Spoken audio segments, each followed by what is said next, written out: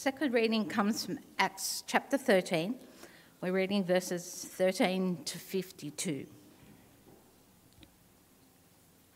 From Paphos, Paul and his companions sailed to Perga in Pamphylia, where John left them to return to Jerusalem. From Perga then they went to Pisidian Antioch. On the Sabbath they entered the synagogue and sat down. After the reading from the law and the prophets, the leaders of the synagogue sent word to them saying, "Brothers, if you have a word of exhortation for the people, please speak." Standing up, Paul motioned with his hand and said, "Fellow Israelites and you Gentiles who worship God, listen to me. The God of the people of Israel chose our ancestors. He made the people prosper during their stay in Egypt. With mighty power, he led them out of that country. For about 40 years, he endured their conduct in the wilderness, and he overthrew 7 nations in Canaan, giving their land to his people as their inheritance. All this took about 450 years. After this, God gave them judges until the time of Samuel the prophet. Then the people asked for a king, and he gave them Saul, son of Kish, of the tribe of Benjamin, who ruled 40 years.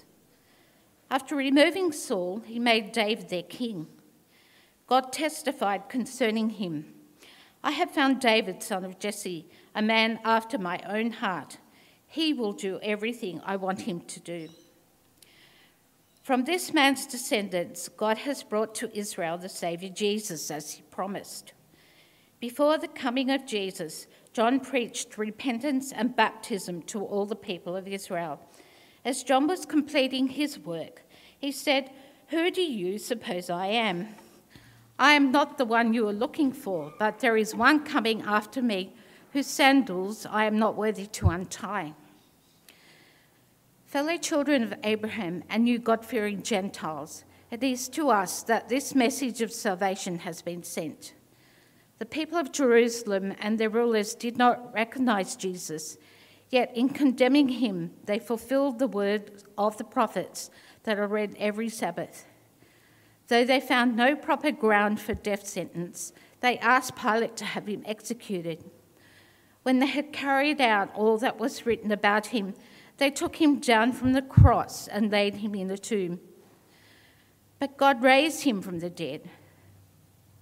And for many days he was seen by those who travelled with him from Galilee to Jerusalem. They are now his witnesses to our people. We tell you the good news. What God promised our ancestors, he has fulfilled for us, their children, by raising up Jesus.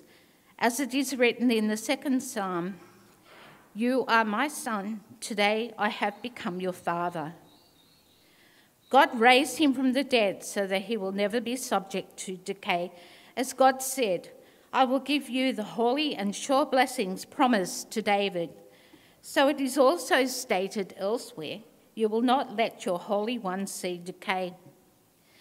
Now when David had served God's purpose in his own generation, he fell asleep. He was buried with his ancestors and his body decayed. But the one whom God raised from the dead did not see decay. Therefore, my friends, I want you to know that through Jesus, forgiveness of sins is proclaimed to you. Through him, everyone who believes is set free from every sin, a justification you are not able to obtain under the law of Moses. Take care that what the prophets have said does not happen to you. Look, you scoffers, wonder and perish, for I am going to do something in your days that you would never believe, even if someone told you. As Paul and Barnabas were leaving the synagogue, the people invited them to speak further about these things on the next Sabbath. When the congregation was dismissed, many of the Jews and devout converts of Judaism followed Paul and Barnabas, who talked with them and urged them to continue in the grace of God. On the next Sabbath, almost the whole city gathered to hear the word of the Lord.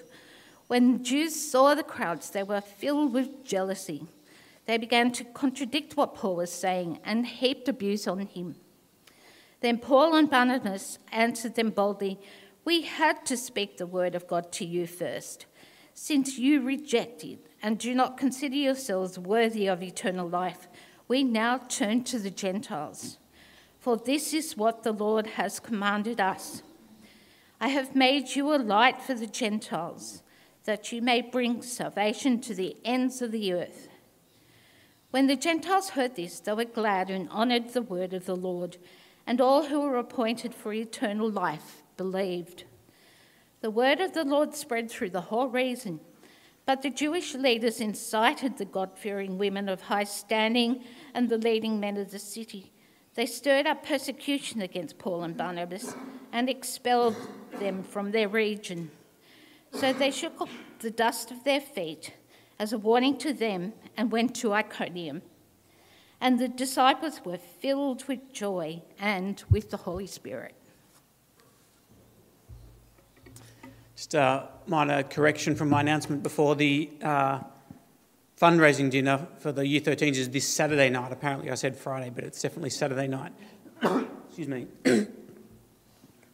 If you have your Bibles there or one of the Bibles from in the foyer, please keep it open at Acts 13. We're going to spend some time looking at that together now. And our regular practice here is to have question time after the sermon. So when we finish, we'll have a song and then I'll get back up. And any questions that come up during the sermon, you can feel free to ask them then. But let's pray now. Heavenly Father, we do ask that this good news that Paul preached to the people of Pisidian Antioch those many years ago, that will resonate in our ears today, and that we will be convinced and convicted of the real goodness and the importance of this message. And we pray these things in Jesus' name. Amen. I want you to know that through Jesus, the forgiveness of sins is proclaimed to you. That's the high point of the speech that Paul gives in the city of Pisidian Antioch this day in Acts that we just read. And isn't that good news? That is good news for all of us. It's good news that we need to hear. It's good news that others need to hear, that through Jesus, everyone who believes is set free from every sin. And when Paul spoke these words in Pisidian Antioch these 2,000 years ago, this was breaking news. This was brand new front page headline news that people hadn't heard before. And it was literally world-changing news. From this point, it spread like wildfire throughout the world, and it changed the world because it was real news that really mattered. It seems to me that lately, as we look at the world around us and the news, we've been discovering that some things really matter, right? Some news is real news. I think we're so used to our news feeds being filled with personal interest stories and clickbait, as if the only things that matter are the things that I care about or the things that my news algorithm thinks that I care about. But more recently, there's been actual news, right? I don't know about you, but I've found that over the past 2 years, I've been paying a bit more attention to the news than I used to, and particularly the last few weeks. Yeah, the COVID news that has been occupying our headlines for the last 2 years, just this past week I noticed was fourth on the list in my news feed. There's the war in Ukraine, there's the floods all around us, even the sudden and unexpected death of a sporting celebrity. These are things that are happening in the world around us, and it's reminded us that all of a sudden there are significant things that happen in the world instead of just being told in my news feed about what the Kardashians had for breakfast or, stuff that I don't really care all that much about. Every now and again we're reminded that some things really matter. Some news is real news and we need to pay attention to it. And this news, the good news of forgiveness through Jesus, is always at the top of that list. But I wonder if that's how you think about the news of Jesus. I wonder if that's how you think about it for yourself and for other people. What kind of category of news does Jesus fit in your mind? Is it world-changing headline news, or is it more of a personal interest story? Maybe ask yourself, how do you expect people to respond when they hear this news? Indifference, maybe? Not really caring that much. You have your thing, I have mine, that's nice for you, but I'm more interested in fishing or politics or model train sets, whatever it might be. When the message of Jesus came to the city of Pisidian Antioch, that couldn't have been further from the perspective that people had. The good news of forgiveness of sins through Jesus was news that really mattered. And if we're clear on that message, as Paul was on this day, it produces a real response. Sometimes a negative response, sometimes joy, but a response nonetheless. And so we're going to spend a bit of time looking at this together again now. As I said, the high point of Paul's speech is that the message of Jesus is the good news of forgiveness. But the first part of that news, and the first half of the chapter really, from verse 13 to verse 37, is occupied with the fact that there is an empty tomb in Jerusalem. A tomb that should not be empty was now empty. That's the headline that Paul came to tell them, but the background to that news is painted on the pages of Israel's history. The story of Israel was the story of God's plan to bring a rebellious and chaotic world under the blessing again of God's good rule through a saviour. And so the first part of the speech in that first half of the chapter is Paul filling in the background of that story of Israel, that God chose Israel, that he put up with their bad behaviour, that he put up with their bad king, and through them that he promised a saviour that he would send, a saviour in the line of King David. And the big news that Paul has to tell them is that that saviour has come. It's a guy named Jesus. Have a look at verse 23 with me. From this man's descendants, God has brought to Israel the Saviour, Jesus, as he promised. Or again in verse 26. Fellow children of Abraham and you God-fearing Gentiles, it is to us that this message of salvation has been sent. Or 32. We tell you the good news that what God has promised to our ancestors, he has fulfilled for us, their children, by raising up Jesus. That's the news. There is an empty tomb in Jerusalem. The body of Jesus was meant to be in there, but it is not because he is alive. God raised him as the Saviour that God had promised those so many years ago. That's the first part of the news. And the second part of the news is forgiveness. As I said, verses 38 and 39 really is the punchline of this speech that Paul gave on this day. Verse 38, he says, "Therefore, friends, I want you to know that through Jesus, the forgiveness of sins is proclaimed to you. Through him, everyone who believes is set free from every sin, a justification you are not able to obtain under the law of Moses." So the first part, Jesus is risen to life from the dead as the Saviour that God has promised. And the second part is the very personal difference that makes for each and every one of us. Forgiveness of sins for you. And this is where it does get very personal for every single one of us. And for some of us, I know that those words, the forgiveness through Jesus, are like a soothing balm on a raw conscience, on the pain of past failures that cannot be undone. And it is such good news to know without a doubt that you can be forgiven. And the message of Jesus gives that confidence for everyone who trusts him. That is good news that I know many of us are crying out for, and maybe that's you. But as I say that, it's important to remember that this news is not just for people who feel like they have a sensitive conscience or feel broken about their past failures. Forgiveness is not just about helping me to feel better about myself. It's about God forgiving me. It's nice to feel forgiven, but it's even better to actually be forgiven. In our family, we try and make a big deal about forgiveness, about forgiving each other when we've done the wrong thing to each other. When I've wronged someone, yes, I want to feel better about it, but more than that, I want them to forgive me and to have the restored relationship that comes from forgiveness.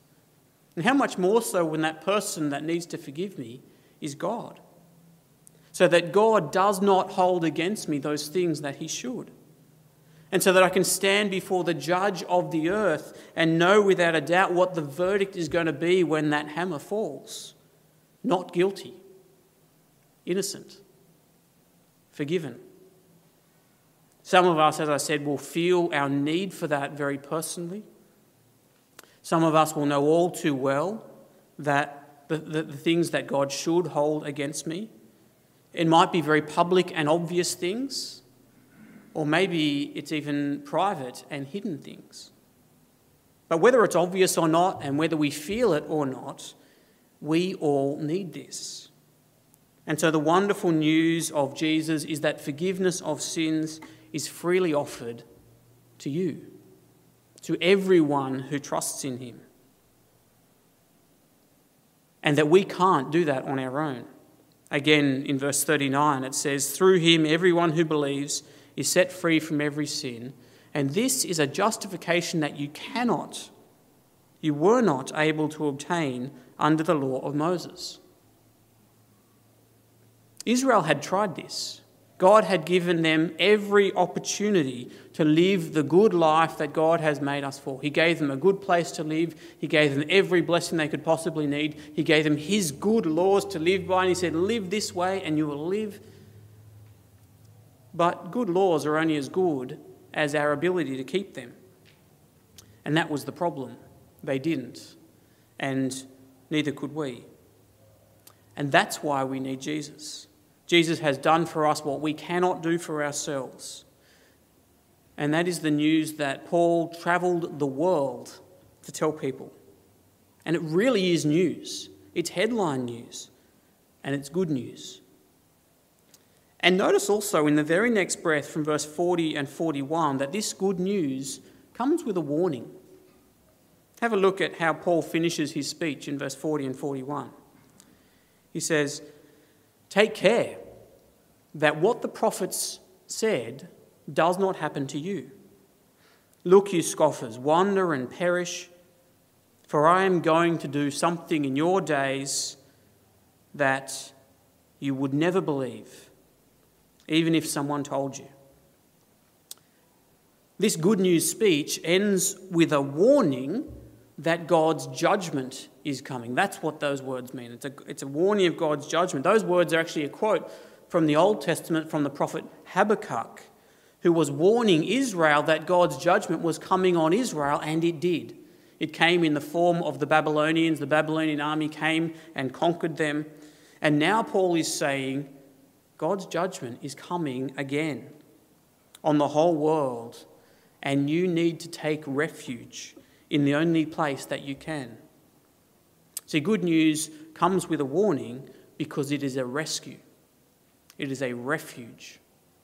It's like if the flood levels were rising and coming to your house and the SES turn up in a boat and knock on your door and they say, "We're here to take you to safety. You, your family, your pets, you can get out of here." That's good news, right? But there's a warning there. You can't stay here.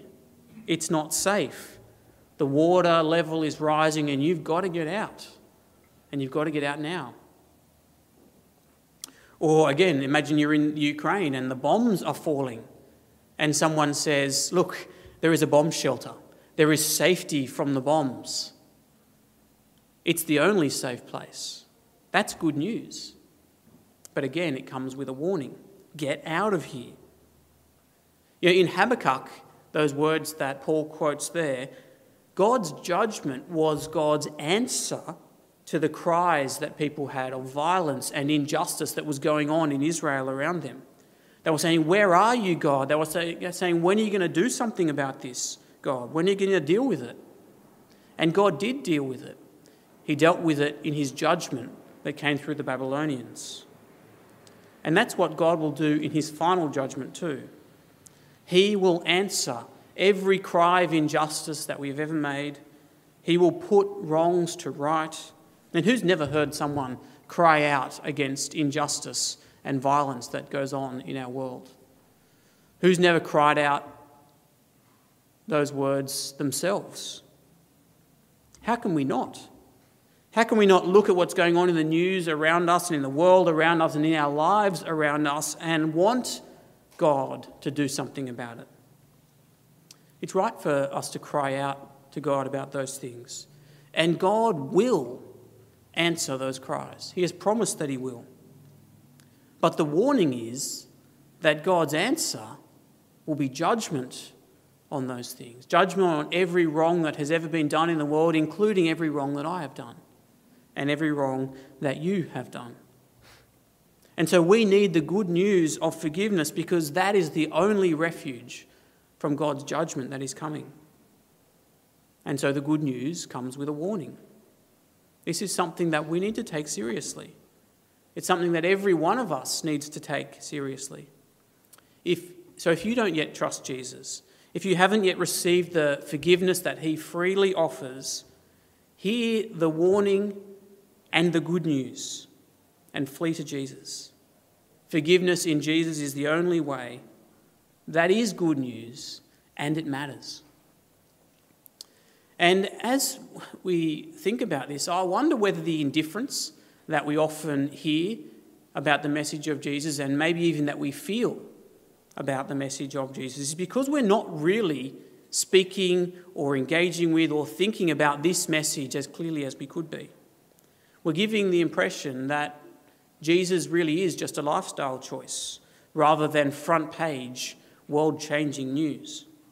I suspect that most people, if you were to ask them to put Jesus in a category of news, say, they'd put him in the diet and lifestyle section. Change to a gluten-free diet. You'll feel more healthy and have more energy. Or try this new mindfulness technique. You'll be less stressed. Become a Christian. You'll enjoy life more. It's a better way to live. I reckon that's the category that a lot of people would put Jesus in, whether they agree with us or not. And maybe that's how we think of it too. And of course, there is some truth in that. The God who made the world and who knows how we should live in it, of course, living his way is a better way to live. Yes, that is true. But that's not the good news of Jesus. The real news is the news of salvation through the forgiveness of sins, a rescue that we desperately need because God's judgment is coming. And if this news is as important as it is, then you would expect a significant response, wouldn't you? Whether negative or positive. And that's exactly what happened when Paul preached in the city of Pisidian Antioch. There were two vastly different responses, and neither of them were indifference. There was a negative rejection, jealousy, and there was joy. You notice the Jewish leaders were interested to begin with, but then they were blinded by their pride and jealousy. They see how popular the message of Jesus is, and perhaps they also recognise the implications of what this means for them. This is a challenge to their self-righteousness. It's a challenge to their identity that they were finding in themselves. If anyone can have this, then their status and their identity that they currently enjoyed, well, that's under threat. What a tragedy this was, that these religious leaders refused to see the goodness of this message because they were so concerned for their own reputation. They were more concerned about their standing with the people around them than they were about their standing with God. And, that's a reaction that is actually quite common, that we can be blinded by pride and jealousy, blinded to the goodness of Jesus. Because forgiveness through Jesus is offered to everyone on exactly the same basis, and that is a challenge. It strikes right at the heart of my own pride, of my own identity in whatever it is that I think makes me feel significant. Because it says you need forgiveness, just like everyone else. And so one reaction to Jesus is to put up a shield that says, no, I don't want that, I don't need that, and oppose it. And so we shouldn't be surprised when this happens if we are clear about the message of Jesus. And maybe even sometimes we find ourselves having that same reaction.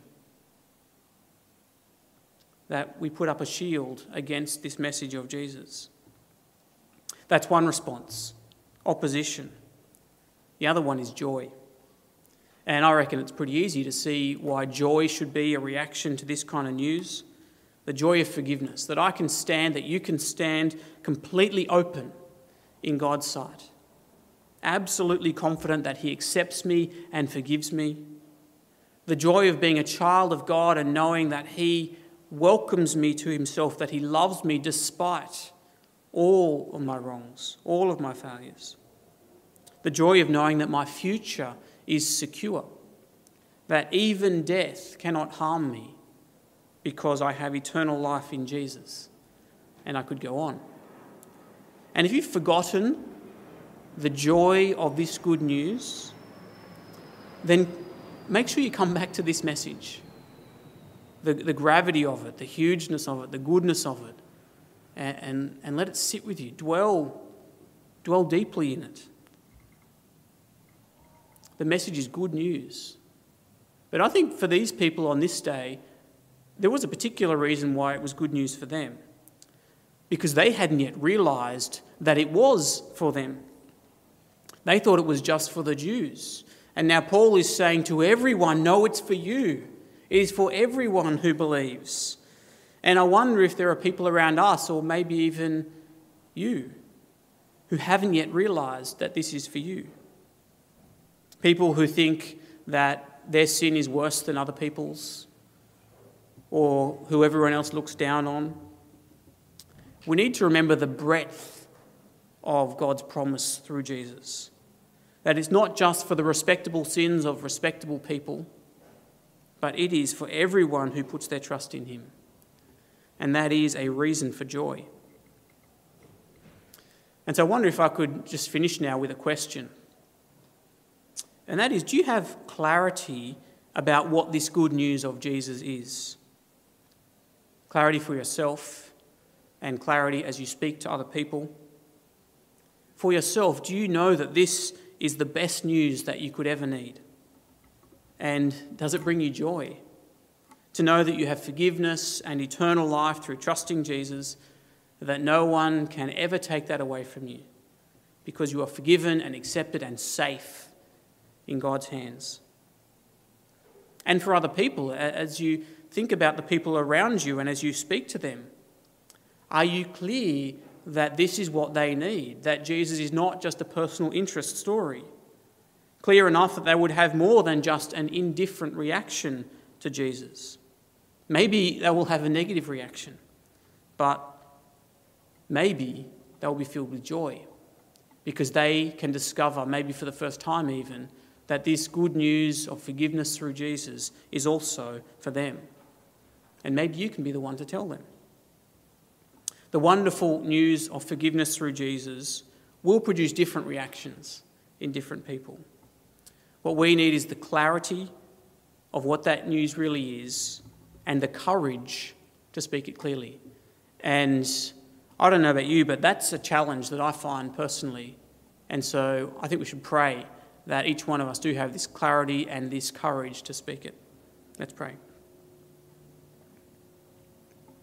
Heavenly Father, this really is good news. It changed the world in so many ways, but it changes eternity for everyone who puts their trust in Jesus. And so we ask that you'll help every one of us here, and even those who are not here, those around us, those that we think of, those that we haven't even met yet, that they will know and understand and trust this good news of forgiveness through Jesus. Father, help us to know it, help us to trust it, help us to find joy in it. And we pray these things in his name. Amen.